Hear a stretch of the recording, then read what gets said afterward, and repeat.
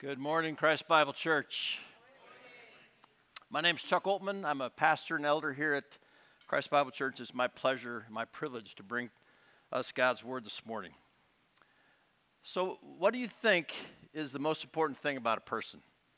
Their appearance, maybe, their personality, their skill set, their connections, their net worth, maybe the number of followers they have on Instagram, or maybe some combination of those things. Well, today, as we examine the text, we'll get some sense of how God answers that question. But before we dive into the text, I want to take just a few minutes here this morning and set the scene. This will be a brief refresher for those of you who have been with us through 1 Kings, and if you're joining us today for the first time, welcome. And I hope this will give you a chance to be situated, to kind of set the scene for the text that we'll go through. So how we got here so far, God created everything, and it was good. Actually, it was very good. And then man rebelled against God, and then God instituted this redemption plan for his rebellious people. And that we'll pick up that story briefly with Abraham. God chose him, sent him to the land of Canaan, and then promised that he would make him a great nation that would be a blessing to all the families of the earth. After Abraham, there was Isaac, and then Jacob, and then Joseph. Joseph ended up in Egypt, 400 years in slavery. Moses led the people out of Egypt. They ended up briefly after their departure from Egypt at Mount Sinai, where they were met there by God. And God established them as his covenant people. He said, I will be your God if you will be my people. And he said, but you must be faithful to me. You must do what I tell you to do. So God gave his covenant people the 10 commandments, 10 words, and a lot of other instructions on how to relate properly to him as their God and how to relate properly to others as well. Item 1 in that list of 10 words was, you must not worship other gods. Deuteronomy 5 highlights that. God speaking to his people in that way says, I am the Lord your God, who brought you out of the land of Egypt, the house of slavery. You shall have no other gods before me. Martin Luther, the great reformer, took that first commandment and said of it, he says, as this is the first commandment, it's the very first, the highest, and the best, from which all other commandments proceed, in which they exist and by which they are directed and measured. So in saying that, he's saying the rest of the stuff that comes after this first one, you can't violate any of those without first violating rule 1. Don't worship other gods. After Moses, Joshua led the people into the promised land. Then they were led by judges over a period of time, followed by the cry of the people to give them a king, which he did. He gave them Saul, followed by David, and now we're to Solomon, king number 3. They're still in this covenant relationship that was established with God on Mount Sinai. I will be your God, you will be my people. And again, the first and foremost requirement in that covenant was, you must not worship other gods. And as First Kings opens, as we've been through the book, David dies, and then Solomon becomes king. It's a bit messy, but eventually his kingdom is established. And then Solomon builds God's temple. Solomon builds his own house, establishes secure borders, gets wives, horses, and gold, amongst other things. And this is exactly at the point in this covenant relationship with God where God could use these people now to, as the nation of Israel, to actually be a blessing to the rest of the earth, as he told them they would be. And it's also the time when the seeds of half-heartedness that Solomon had planted early in his reign, think the marriage to the Egyptian princess, think not dealing with the people who wanted to worship God in the high places, these seeds began to yield the weeds of disobedience. 2 weeks ago, Zach took us through the early stages of this. Remember God's commands to the future king on what he should and shouldn't do that Zach highlighted for us out of Deuteronomy 17. Kings should not get a lot of horses. They should not get their horses from Egypt. They shouldn't accumulate a lot of gold, and they shouldn't accumulate a lot of wives. Amazingly, if you remember when we went through 1 Kings 10, Solomon checked every one of those boxes. The things that you were not supposed to do, he did. And last week, Randy walked us through the first 9 verses in this chapter, chapter 11, highlighting Solomon's love for foreign women and his worship of other gods, both of which violated God's commandment and demonstrated how Solomon's heart was not wholly true to the Lord, his God. But remember also that these behaviors that Solomon exhibited, they weren't the root problem.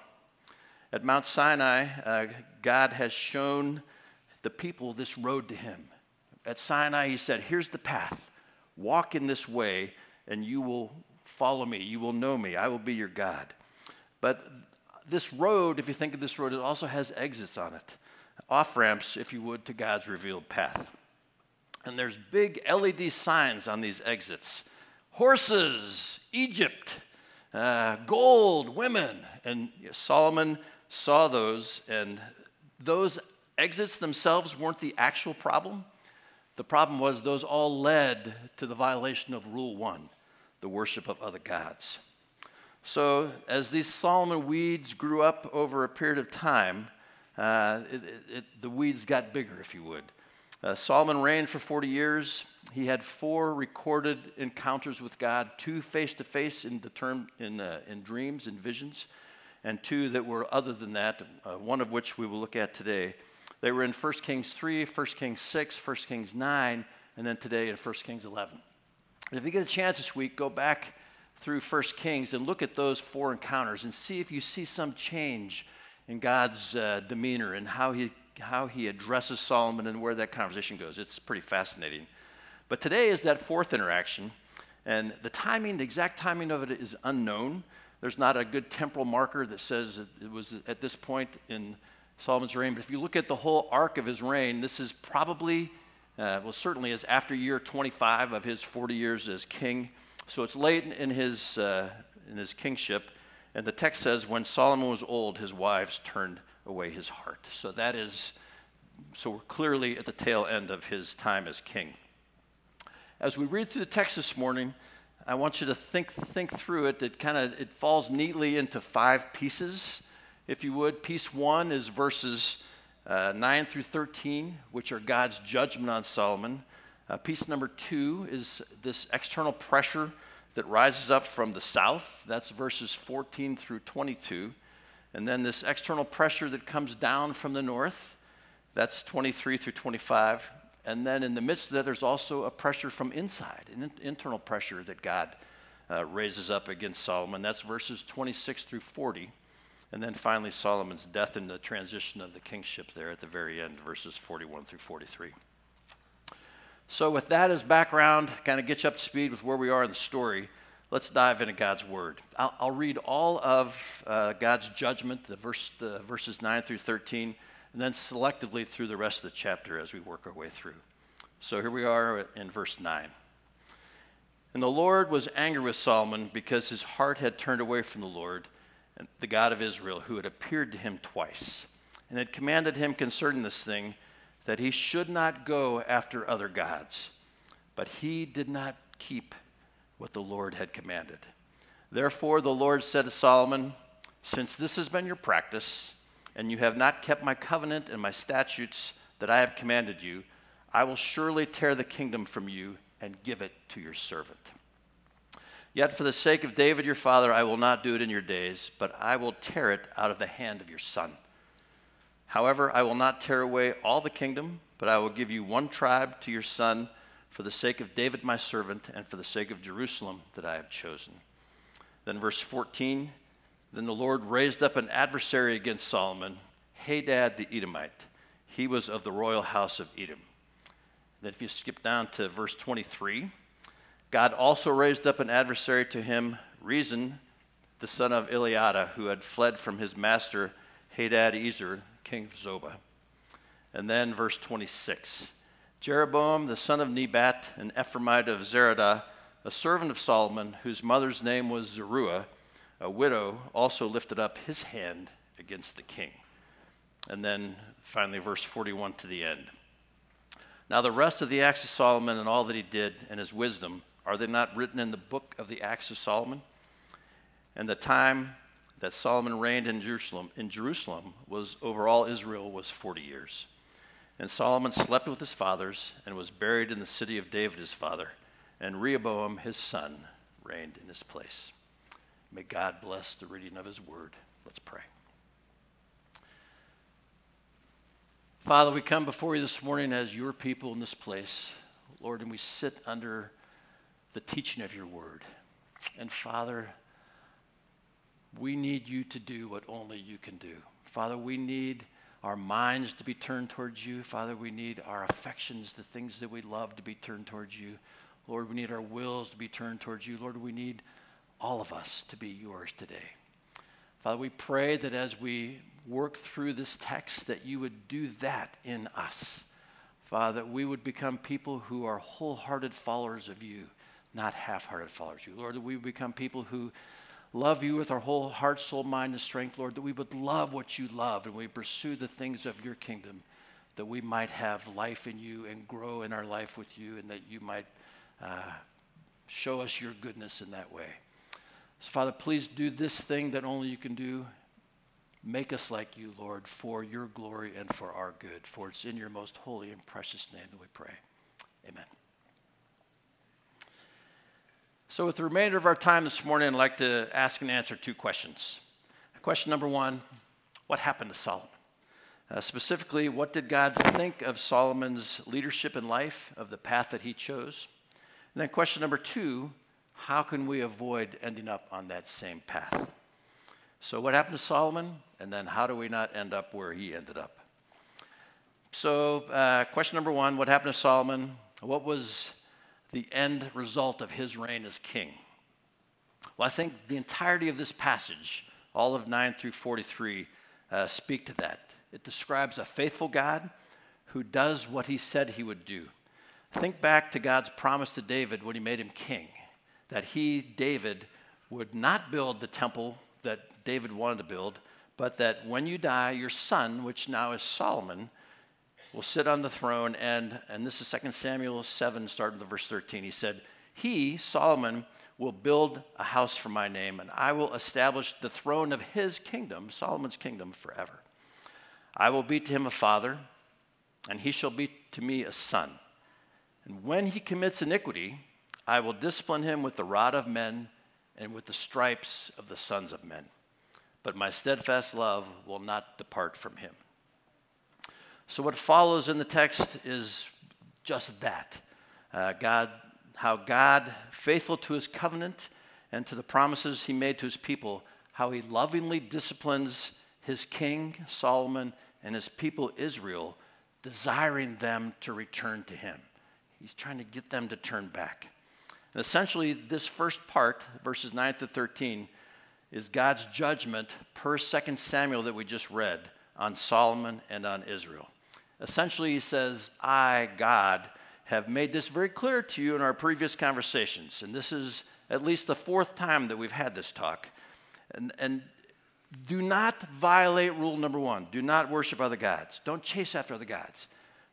But you did. As a matter of fact, you've made this your practice, is what the text says. So as I promised, I will tear the kingdom from you. But because of my relationship with your father, for David's sake, I won't do it until you're dead. And I will leave you two tribes. I will leave you, just so you can work through the math here. It's not straightforward, but when the author talks about two tribes, then really only talks about one. I think you can look at it like this. Solomon comes from the tribe of Judah, which is the promised tribe that the king would come from. So that's a given. Judah's a given. And when he says, I will give you another tribe, he talks about Jerusalem. Jerusalem was actually in the land that was apportioned to Benjamin. So that tribe is included as well. So Judah and Benjamin become the two tribes in the south, which then are how the kingdom splits, as we'll see here in a second. Then verses 14 through 40 detail exactly how this tearing away of the kingdom will occur. And it actually happens in three person-led movements, if you would. Hadad, Rezin, and Jeroboam.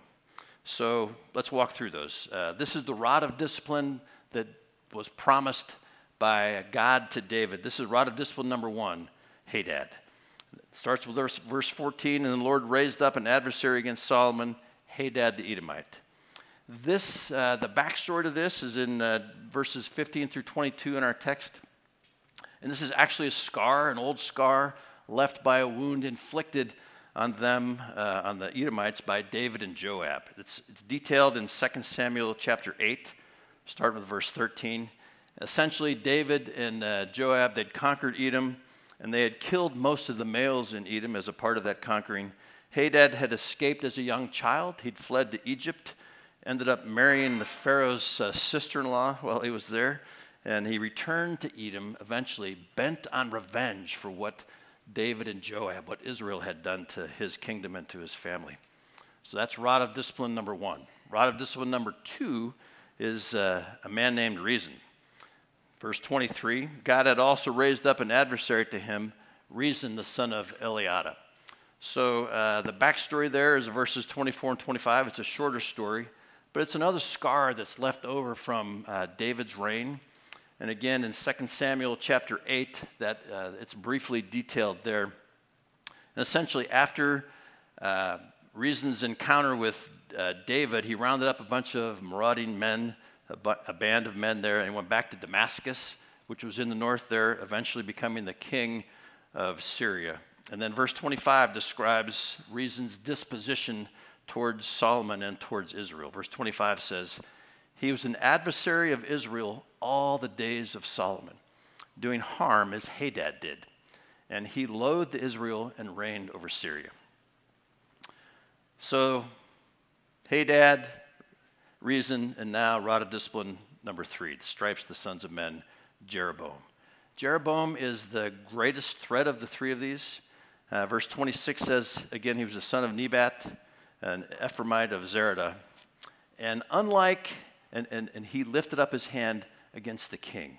And unlike Hadad and Rezin, Jeroboam was a problem entirely of Solomon's making. Jeroboam was a gifted, capable leader that came to Solomon's attention while he was doing some repair work on some defensive structures there in Jerusalem. And he was put in charge eventually because of his leadership abilities over the tribe, all the forced labor in the tribe of Joseph, which consisted of Manasseh and Ephraim. Ephraim was the dominant northern tribe, so this is a big responsibility because he's a gifted man. Eventually, the prophet Ahijah meets him, Jeroboam, just the two of them, has a garment, tears the garment into 12 pieces, and then prophesies to Jeroboam that he will be the king, or he'll be the leader over 10 tribes to the north. He gives him 10 of the pieces of cloth, but he keeps the two to be led by Solomon's son. And Ahijah makes the reason for this clear in verse 33. He says, because they have forsaken me and worshipped Ashtoreth, the goddess of the Sidonians, Chemosh, the god of Moab, and Milcom, the god of the Ammonites, and they have not walked in my ways, doing what is right in my sight and keeping my statutes and my rules, as David his father had. So this is his judgment against Solomon that should sound familiar. Interestingly, Ahijah also tells Jeroboam that God will build for him a sure house, that you can stay in this place as king of these northern 10 tribes if you walk in my ways and do what is right. And we'll see as the story unfolds how that goes. And then just as a preview, it does not go well. So Solomon found out that they'd had this meeting and tried to kill Jeroboam to eliminate the threat to his kingship. But Jeroboam fled to Egypt and he stayed there until Solomon died. Ahijah's prophecy defines this tribal perforation, if you would, that begins this, that defines the line that will separate the north from the south after Solomon's death. So you think of it like a package you get from Amazon that has that little perforation pre-cut so that when you actually exert pressure and tear, it tears cleanly. That's the line that now has been established between the two. And after Solomon's death, the king's divided heart will result in a divided kingdom.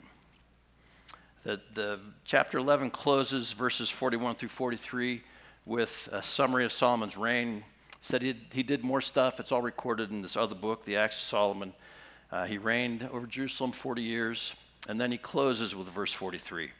And Solomon slept with his fathers and was buried in the city of David, his father. And Rehoboam, his son, reigned in his place. And that close becomes the template by which each successive king now after, both in the northern kingdom and the southern kingdom, is assessed in the books of 1st and 2nd Kings. If I could have a slide, please. I know you were wondering. And you may see this as sort of a cheesy attempt just to find a way to put a slide in here. And I won't say that you're completely wrong. But I do have a reputation to maintain here. So here's Hadad from the south. Here's the kingdom of Edom. So this is the southern push. And here is Zobah, the kingdom that eventually that Rezin comes out of. And eventually he goes to Damascus and becomes the king of all of Assyria and exerts this pressure while Solomon is living, and then this whole centerpiece, the Jeroboam piece, comes up after Solomon is dead. The whole point being that this is exactly what God said. I will pressure this way because I want these people to return to me. But before we finish with this and move on to question number 2, I just want to look at this and see if there's anything we can learn about the character and nature of God in this passage, and clearly there is, and how he dealt with Solomon. I think there's at least 4 things. One is we see the faithfulness of God. We see that he would fulfill his word. He told David he would do this, and he did it. Number 2, we see the grace of God. Even in the midst of Solomon's and Israel's failure, there's hope. David's throne will still be occupied by somebody from his family. Number 3, we see the power of God. We see God is able to do exactly what he said he would do by moving nations and peoples and all these big pieces on the map to affect his will and what he said would happen. And then finally, we see, as we have seen and will see repeatedly in 1 Kings, that Solomon is not the promised king, and neither are any that come after him. The king who would come, the promised king who is supposed to come and make all things right. Solomon is clearly not that guy, but a pointer to the one who is and would come. So now question number 2. How do we avoid Solomon's fate? How do we finish well? Well, we've seen the answer to this already in 1 Kings. The presenting sin was worshiping other gods. But the root problem was actually Solomon's heart. 1 Kings 11:4, which Randy took us through last week, expresses this core issue very succinctly. And his heart, Solomon's heart, was not wholly true to the Lord his God, as was the heart of his father David. So David's heart was wholly true to the Lord his God, and Solomon's heart was not. But wait, David? Do you mean that guy who bedded another man's wife, got her pregnant, and then killed her husband in order to cover up? That David? Is that the guy we're talking about here? Is that what it looks like to have a holy, true heart towards God? Well, clearly, just looking at that example, the issue was not sin, because both David and Solomon had sinned. Both of them had sinned egregiously. They had sinned in big ways. So what difference does the disposition of their hearts make in their relationship with God? Let's look at the responses that they had. Look at how they responded when they were confronted with their sin. So if you think back, or if you remember the story, back in 2 Samuel 12, after David had done those bad things and Nathan the prophet shows up, tells him the story about a man and his lamb and all these things, and David says, oh, that guy should be killed, and then Nathan says, David, that man is you. And David's response when confronted directly with his sin was, he owned it. He said, I have sinned against God. He throws himself on the mercies of God, asks for forgiveness, writes this beautiful psalm, Psalm 51, which articulates his heart and his desire to be right with God and how terribly he felt and how he'd wronged God in this way. And that was his response.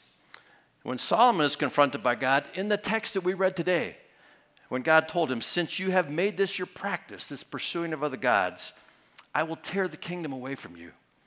Solomon's response? That's it. Just this, silence. There was nothing. There was crickets. There was no response at all. So as Christians, we have a name for what David did and Solomon didn't do. We call this thing repentance.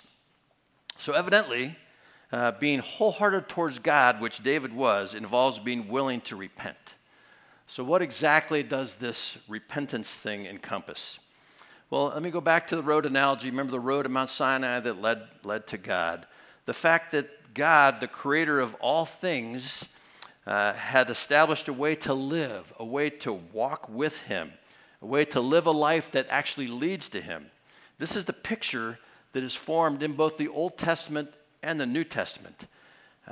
We get on this road as followers of Jesus by doing just that. When we commit to following Jesus, we get on this road, on this path to life. We stay on the road by continuing to do the things he says we should do. He's given us his word that gives us all these details on what it looks like to rightly relate to him and to rightly relate to others.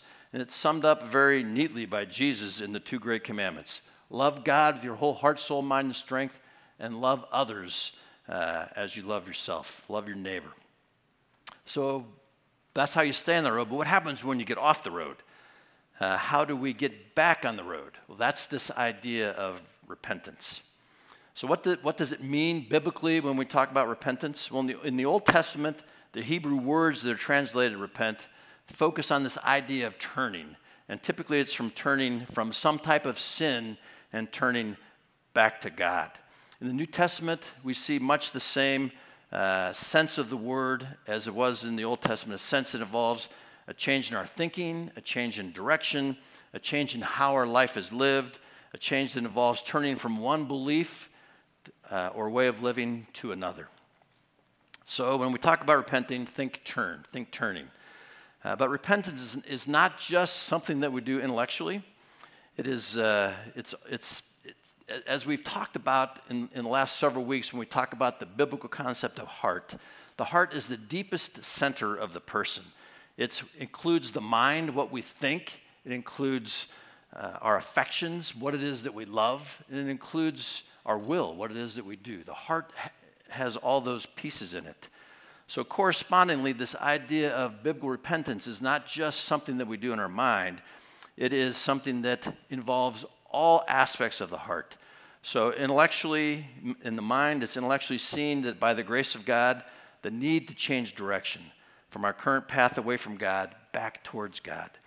In our affections, it's desiring that turn back to God. It's wanting that. It's loving God enough to want to turn in that way. And then the will is involved at all. It's actually the process of reorienting us in that way towards God. Well, how exactly does this work?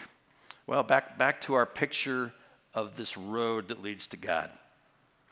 You know, David is on the road, and he sees this big LED sign that says, sexual pleasure, the path to the good life, next exit.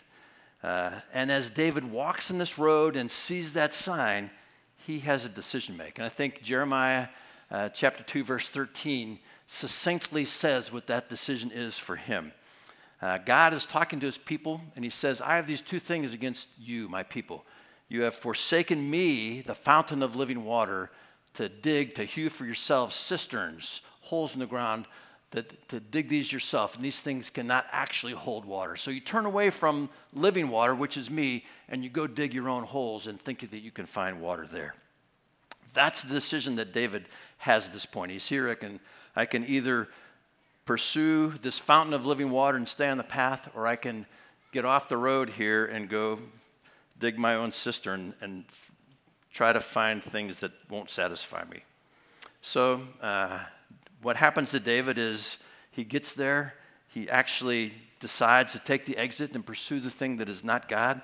He's confronted by Nathan while he's over there at his cistern, and when confronted, he turns back away from the dry cistern that can't satisfy his thirst, and he returns to this fountain of living water. Solomon, on the other hand, takes the exit marked foreign women. Life is found here, and he never turns back. So, again, why did it go this way? Well, it went this way because David was a man after God's own heart. That's why God picked him in the first place. He wanted God more than anything else in his life. He was willing to suffer the pain of dealing with his own sin in this process of repentance. He changed his mind returned to what he loved, and acted decisively. Solomon did none of those things. So for us, the decision is very much the same. If you are a follower of Jesus, you are on the path to life. As a matter of fact, Jesus himself says, I am the way, the truth, and the life. But we're on this road, and we have all our own bright LED exit signs. Happiness here. Find your true self. Get off this narrow road to your exclusive God and find the real God who is in everything and is everywhere. That's actually the exit to Sedona. There's also signs that say money, sex, power. These are old signs that just keep getting recirculated all the time. Or there's a sign that says LA Lakers, next exit. That's only if you're an unrepentant Randy. But the goal of these signs, these temptations, is the same for David and Solomon as it is for us, to get us to pursue and worship other gods. So what do? How do we end up like David, wholeheartedly pursuing God and not Solomon? How do we finish well? Well, God gives us resources in that moment, in that decision-making moment, to pursue him, to deal with temptation and repent. He gives us his word. The creator God of the universe has seen fit to provide us with a detailed description of what he is like and how we should live for him. We should take that word and we should study it. We should memorize it. We should meditate on it. We should let that shape and mold our hearts. It should affect what we love. It should move us in ways that desire us to follow him with the choices that we make. Interestingly, God gave this same advice to Israel's kings. In Deuteronomy 17, that passage that Solomon was so faithful to do all those things he wasn't supposed to do, right after that section, this is what kings shouldn't do. And then in verses 18 through 20 of Deuteronomy 17, it says, this is what kings should do. And basically, God says the king should write a copy of the law. He should read it every day. He should learn through the law to fear the Lord and to obey his commandments and not to be proud, so that you don't turn to the right or the left, so you don't take these exits, so you stay on the path. And if that advice, if that direction, if those commandments were good enough for the king, they should be good enough for us. In addition to his word, God has given us his spirit. He's given us not only what we should do, but he's given us a way as believers to actually do it. We are empowered by his spirit to walk in his way as we submit to him and to his desires for our life. Galatians 5:16 says, walk in the spirit and you won't gratify the desires of the flesh. Don't take the exits. And he's also given us each other. David had Nathan. Solomon, evidently, as near as we can tell, had no one. But we all need someone in our lives that is closer than a brother or closer than a sister. Someone who's willing to walk with us, even in the dark places. Even and especially when we have willfully left the path of life. We need someone to go with us off this exit ramp, willing to peer over the edge of the cistern that we have dug for ourselves and tell us, it's empty. There's nothing in there. Come with me and let's get back on the road. We need those people in our life. So you should be in community. You should have friends like that that will say, don't do that. Or if you have, let's get back on the road. God has provided those resources for us to stay on the path. And over the last few weeks, we have asked you to encourage you to consider what your idols might be, what empty cisterns your particular exit signs might be pointing to. Well, maybe it could be any number of things as we've touched on. It could be this idol of morality that Randy talked about last week, this idea of our own righteousness and actually the pride that often goes with that. We commonly refer to that as self-righteousness. That's a particularly dangerous idol, because if you are that way, you are more than likely not willing to listen to someone who tells you, get back on the path. You're unwilling to accept correction. Or your LED sign might be the approval of others. That might be the thing that leads you off the path. It could be the security of money, the enticement of power, the thrill of physical pleasure. It could be the desire to be true to who you are, as is said in our culture today, apart from God. Well, I don't know what your particular exit sign says, but I do know where that exit leads. It leads to a worship of something other than the one true God. And I also know that God has provided us with the resources to deal with that, to stay on the path. In 2 Peter 1, 3, and 4, God says like this, I have provided you with all things that pertain to life and godliness through the knowledge of him who called us to his own glory and excellence, by which he has granted us his precious and very great promises, so that through them you may become partakers of the divine nature, so that you may become like him, having escaped from the corruption, having stayed on the path and not taken the exits that is in the world because of sinful desire, because of bent affections. So stay on the path to life. And when you find yourself in the desert looking for to satisfy your thirst that cannot be quenched apart from God, use the resources that God has provided to get back on the path. Repent. Return to the way. Let's pray. Father, thank you this morning that you have revealed yourself to us so specifically and so lovingly, and you have given us your word to show us who you are, who we are, how as sinners we are to respond to you, Lord, what path you want us on, and how to get back on that path. And Father, we pray that you would inform our minds with that truth, Lord, that you would empower our spirits to make choices, the little choices we make every day that determine whether we stay on the road or we exit the road. Father, empower us to choose you. And Lord, make us love what you love. Make us your wholehearted followers who desire nothing more than to please the Creator God of the universe. Lord, make our hearts like that. Empower us to live that way, Father, for your glory and for our good. Father, we just pray you do that in your most holy and precious name. Amen.